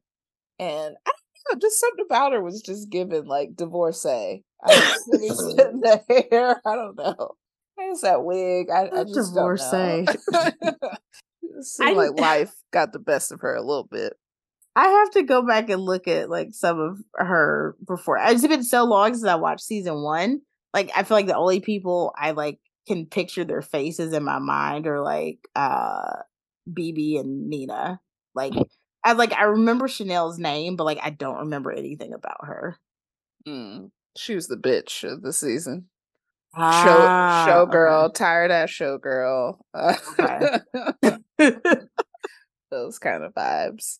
She was basically like Kahana before Kahana. Like Mm, she was very okay. Vegas costume, naked, all that.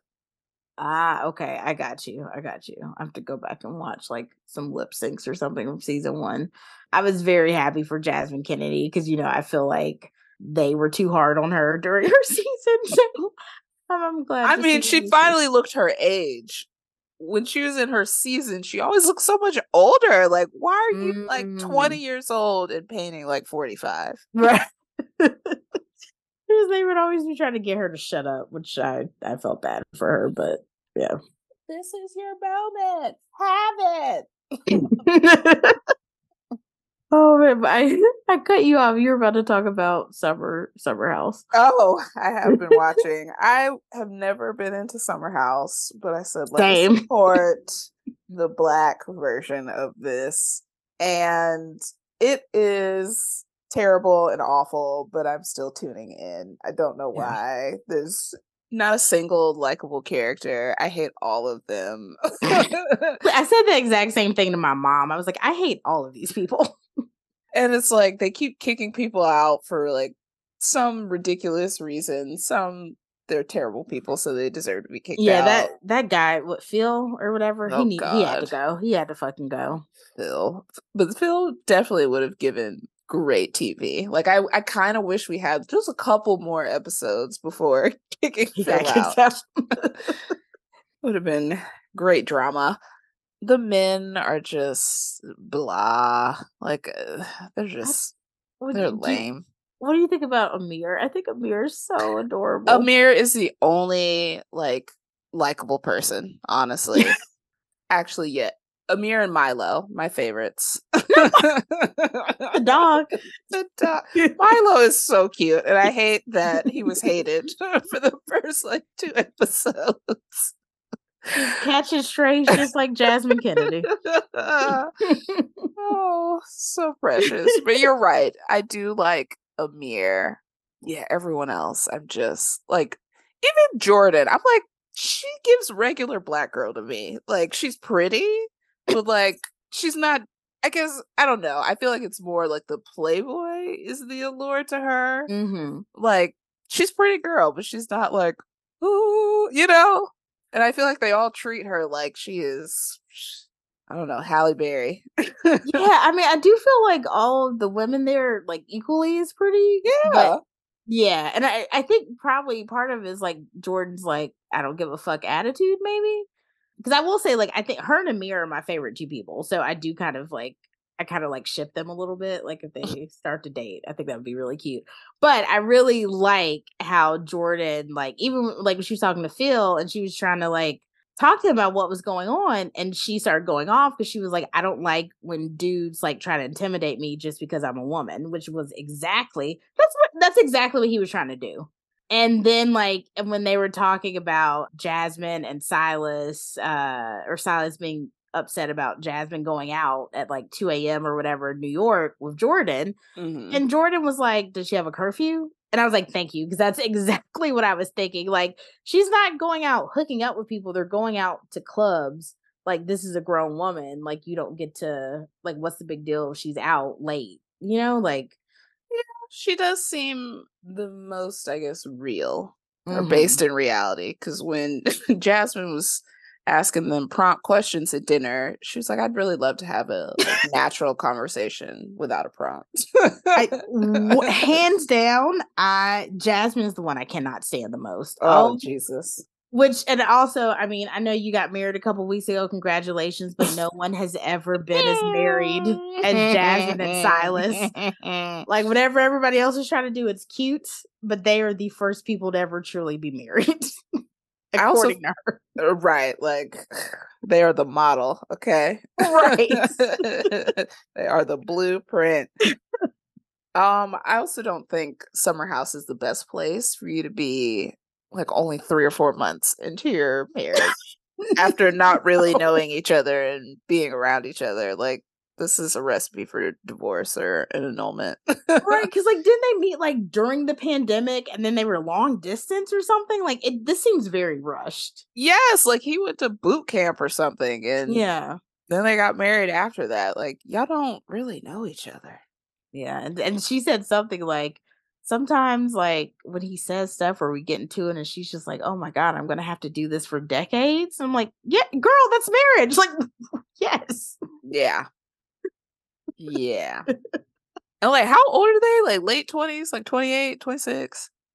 No, I think she's like, I think they're like 30, I think. Oh. Oh, okay. Yeah.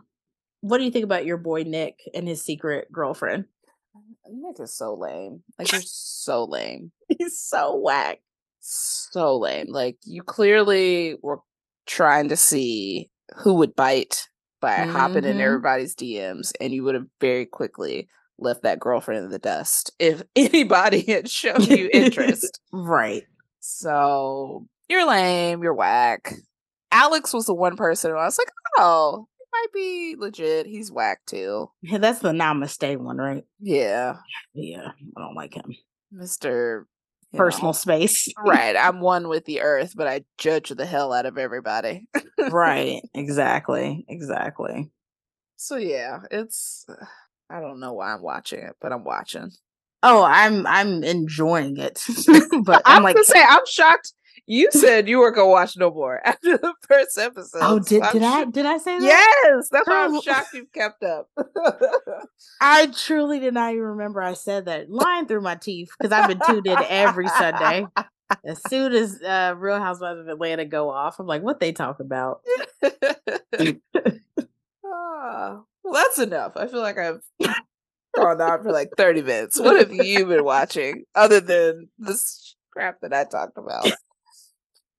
Also my fault because I feel like I had a lot of interject because I was watching the same, except for the crudes. I was watching the same stuff.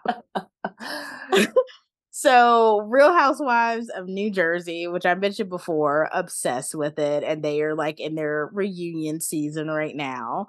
So, first of all, the season finale, no notes. It was fucking perfect. Did you watch it? No. Oh my God. So Dolores had a party. Well, now she lives with her boyfriend, Paul, and Paul is Irish. So they had like it's supposed to be like an Irish party, but really it was just like a 1920s party, which I don't know how that correlated. But so everybody came dressed in like 1920s clothes. And then basically there was like a rumor that like Melissa Gorga was like making out with some dude who wasn't her husband in the backseat of a car.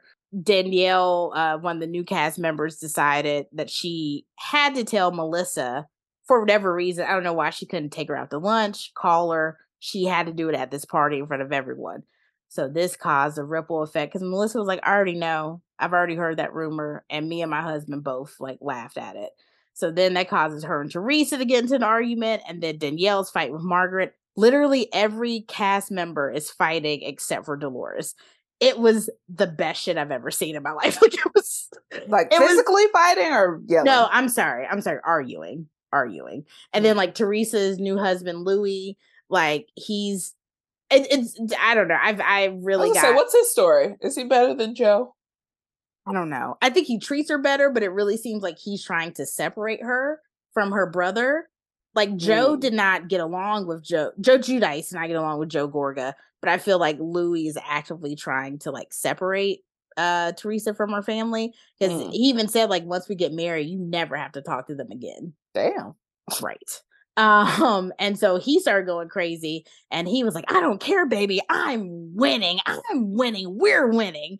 And like, and Joe Gorga was just like, what the fuck is he talking about? Like, even like Joe, like being a fucking hothead, Joe Gorga was just like, what's happening?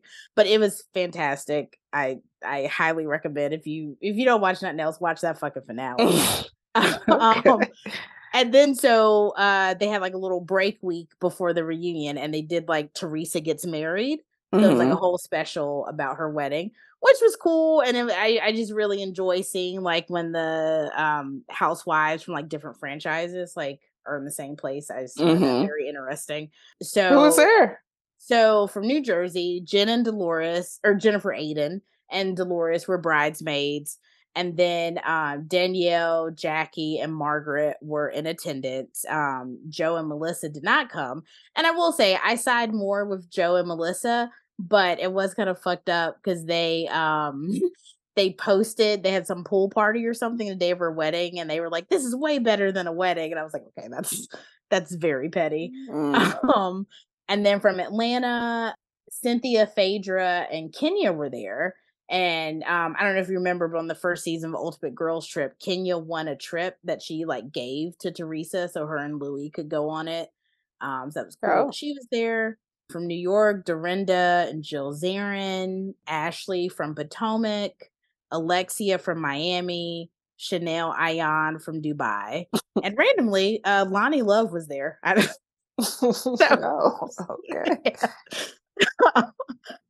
So yes, so obviously I'm also watching Real Housewives of Atlanta, which just started a few weeks ago. This season is boring. I thought I liked the first couple episodes. Like I feel like where we like 4 in, and then I feel like the last couple were kind of boring a little bit. But I think it'll pick up. I feel like there's definitely gonna be some drama with Martell. So I think that's more than what's already happened. I don't know. It's just weird watching Drew and her husband fake like their marriage is perfect. Knowing that they are getting a divorce, and Marlo on this I don't know, PR tour to be a better Monty. Right. And then I don't know, Candy and this, I don't know. It's like the friends of have to bring the drama, but the friends of are like pretty uninteresting. Like this Crystal, is that her name? Courtney, I think. Courtney, Ralph's cousin. Boring. Why? Well, I was really shocked that like her like on to get off again like / baby daddy is Bryce from Groove Theory. I was like literally just talking about him to like I think my mom, and I was talking about, I was like, yeah, he was like really handsome, like he was in beauty shop or whatever, beauty salon, yeah, beauty shop, and then he like popped up like a week later. Still looks pretty good to me. But yeah, I like the whole thing about like Courtney keeps like bobbing her head in my face, and I was just like, what? Like this is okay. I Yeah, mean, I guess we all have our different triggers, so. just seems like manufactured drama. Like it just doesn't seem like why would Candy at all care about this woman saying that they know each other when they don't know each other and they both agree that they don't know each other, but they're still mad at each other. Like it Right. doesn't make Right. sense. Yeah, I was like, I don't think that's something I would just be like, "Oh, that's weird," and, like, keep it moving, but Yeah. yeah. And like we've seen Candy literally like do that in other seasons. It just doesn't. It just feels forced. Yeah. So I love a good HBO limited series. Have you watched Love and Death with Elizabeth Olsen? No. Baby, start it today. It is so fucking good. She plays, Candy Montgomery, who is true story. She was having an affair in late 70s, early 80s, and ended up killing the husband's wife, or sorry, her affair. I don't know the male equivalent of mistress, her male mistress's wife. And I did not realize, but my friend was telling me, like, if like on Hulu a few months ago, every time you opened up, you would see Jessica Biel in like this really bad curly wig, and it was like a show called Candy. Okay. You remember that? No. Okay. So I would just always see it when I open Hulu. And so it's actually the same, it's about the same person. And so apparently what happened was like the HBO one was already in production when they found out about the Hulu one. Hmm. But I mean, between Jessica Biel and Elizabeth Olsen, I'm gonna go with Elizabeth Olsen. It was also like a really bad wig on Jessica Biel. Um, but yeah, so it's Elizabeth Olsen's Candy Montgomery, and then Jesse Plemons plays the man she had the affair with. And yeah, it's just, oh my god, like she like Candy is just such like a super corny, like suburban, like church mom. And like Elizabeth Olsen, like I've never thought of her as corny, but like she plays this role to a fucking T. Like she has this shit down. Like I can't say enough good things about this show. Like just watch it. Okay. And then I've been watching the other two. Have you been watching the I new season? have been. I'm not loving it as much as the previous one. Really? Yeah. Did you watch the one, what's it, Carrie and Brooke go to an AIDS play? Oh, that like went on for like days. For like 5 nights. Yes. But, yeah, I'm enjoying, this season. And then I watched, like, randomly because I guess now, like now that HBO Max is Max, they have, like, Discovery Plus or, like, Hmm. TLC shows. So, like, House of Hammer, the docuseries, like, popped up. So I was like, "Oh, I guess I'll Like watch that." MC Hammer? No. Yes. Yes. Got MC Hammer and like Oaktown 357.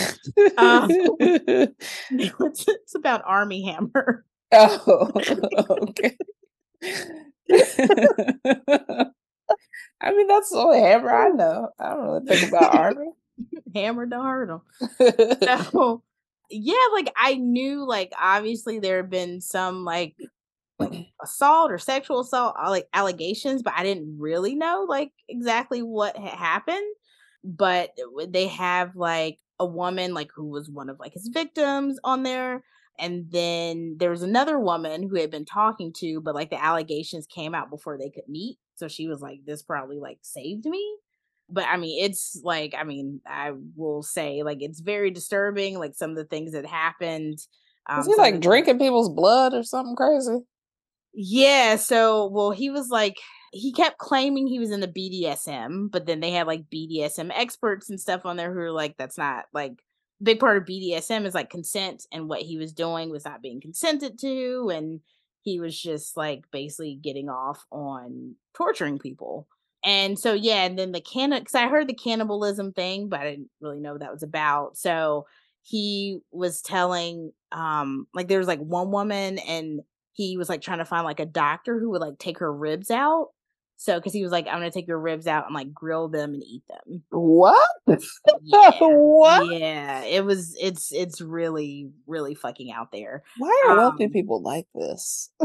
And so that was really interesting because I heard like his great grandfather, his name is Armand Hammer, and like he's the owner of like this big oil company. So like they had money, but like his army's aunt wrote a tell-all book like years ago before the army stuff came out.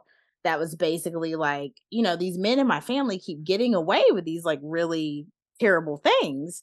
And so she like comes up in the second part, or the second, it's only 3 episodes. So she's in the second episode and she talks about like the stuff her grandfather was doing, the stuff her father was like beating up her mom, and then like some of the stuff like her brother was doing. And it's just basically like for generations, like they've been getting away with this stuff. And so some people are like, they've been able, like, 'cause even like I think it was her dad, Army's grandfather, I think like killed someone and was able to like get away with it. Damn. So people think like maybe the money will be able to get these cases dropped, but I can't really see him like getting cast in any like films or anything because like nobody, like he was in like I think it's called Death on the Nile that came out right after these allegations and like it bombed. So I don't think Hollywood's gonna risk like casting him if nobody's gonna go see the film. I don't know if it'll die down later, but I don't see any way that he can make a Hollywood comeback. You'd be surprised. I think mean, he's yeah, just got to give it some time, but he could come back. maybe. And I I mean, just I don't guess think he was in anything that like noteworthy for him, for like people to want him. You know what I'm saying? Like if this yeah, were, yeah, I don't know. I'm blanking on who, but or like a bigger like Timothy Matthew Chalamet. McConaughey or something. Okay, yeah. Yeah, like I could see them apologizing for Timothy and maybe bringing him back because he's Mm. been in a lot of stuff and he's, I guess a heartthrob. But Army, like, who was checking for him really like that? Yeah, I guess He's he was always kind like of a like, supporting character, not like the leading guy. well, he was the lead in I think Lone Ranger and like The Man and Uncle, but they were saying like those both flopped. Mm. So yeah. Yeah, never heard. Oh, the man from Uncle. Not really, because the man from Uncle, it was him, Henry Cavill, Hmm. and that other chick. So, still, sharing the spotlight, I guess. Yeah. But I mean, still, like those two films flop. So even with him, like as a star, like one of the co-stars, like I guess he still wasn't a big box office draw. But I mean, I Yeah. feel like even less now. Yeah. So I don't know. But yeah. So it was. I think it's a very interesting docu series, but just be prepared. Like the content in it is quite disturbing. Hmm. And yeah, that is it for me. All righty. Well, as always, we are on all of your favorite podcast listening platforms. Please check us out. Like, subscribe, listen, tell a friend. Their eyes were watching TV. We are also on all the different social media sites, Instagram, Facebook. We are Their Eyes Were Watching TV. And on Twitter. On Twitter, we are our show acronym, right? Oh God, it's T. been so long. TEWWTV podcast, I think, is Twitter and TikTok, and then Facebook and Instagram are Their Eyes Were Watching TV. All right. Well, And if you and can't find us that way, it's the opposite of what I just said. just find us anyway. Right. But thank you for listening and tune in next time. Hopefully our next episode will be coming out soon and we will be doing a recap of The Little Mermaid. So go see it, go support the young Miss Halle Bailey in her quest to be the ultimate Disney princess. Her quest. It's a fight to the death. Yes, thank you all so much for listening, and we will talk to y'all soon. Goodbye.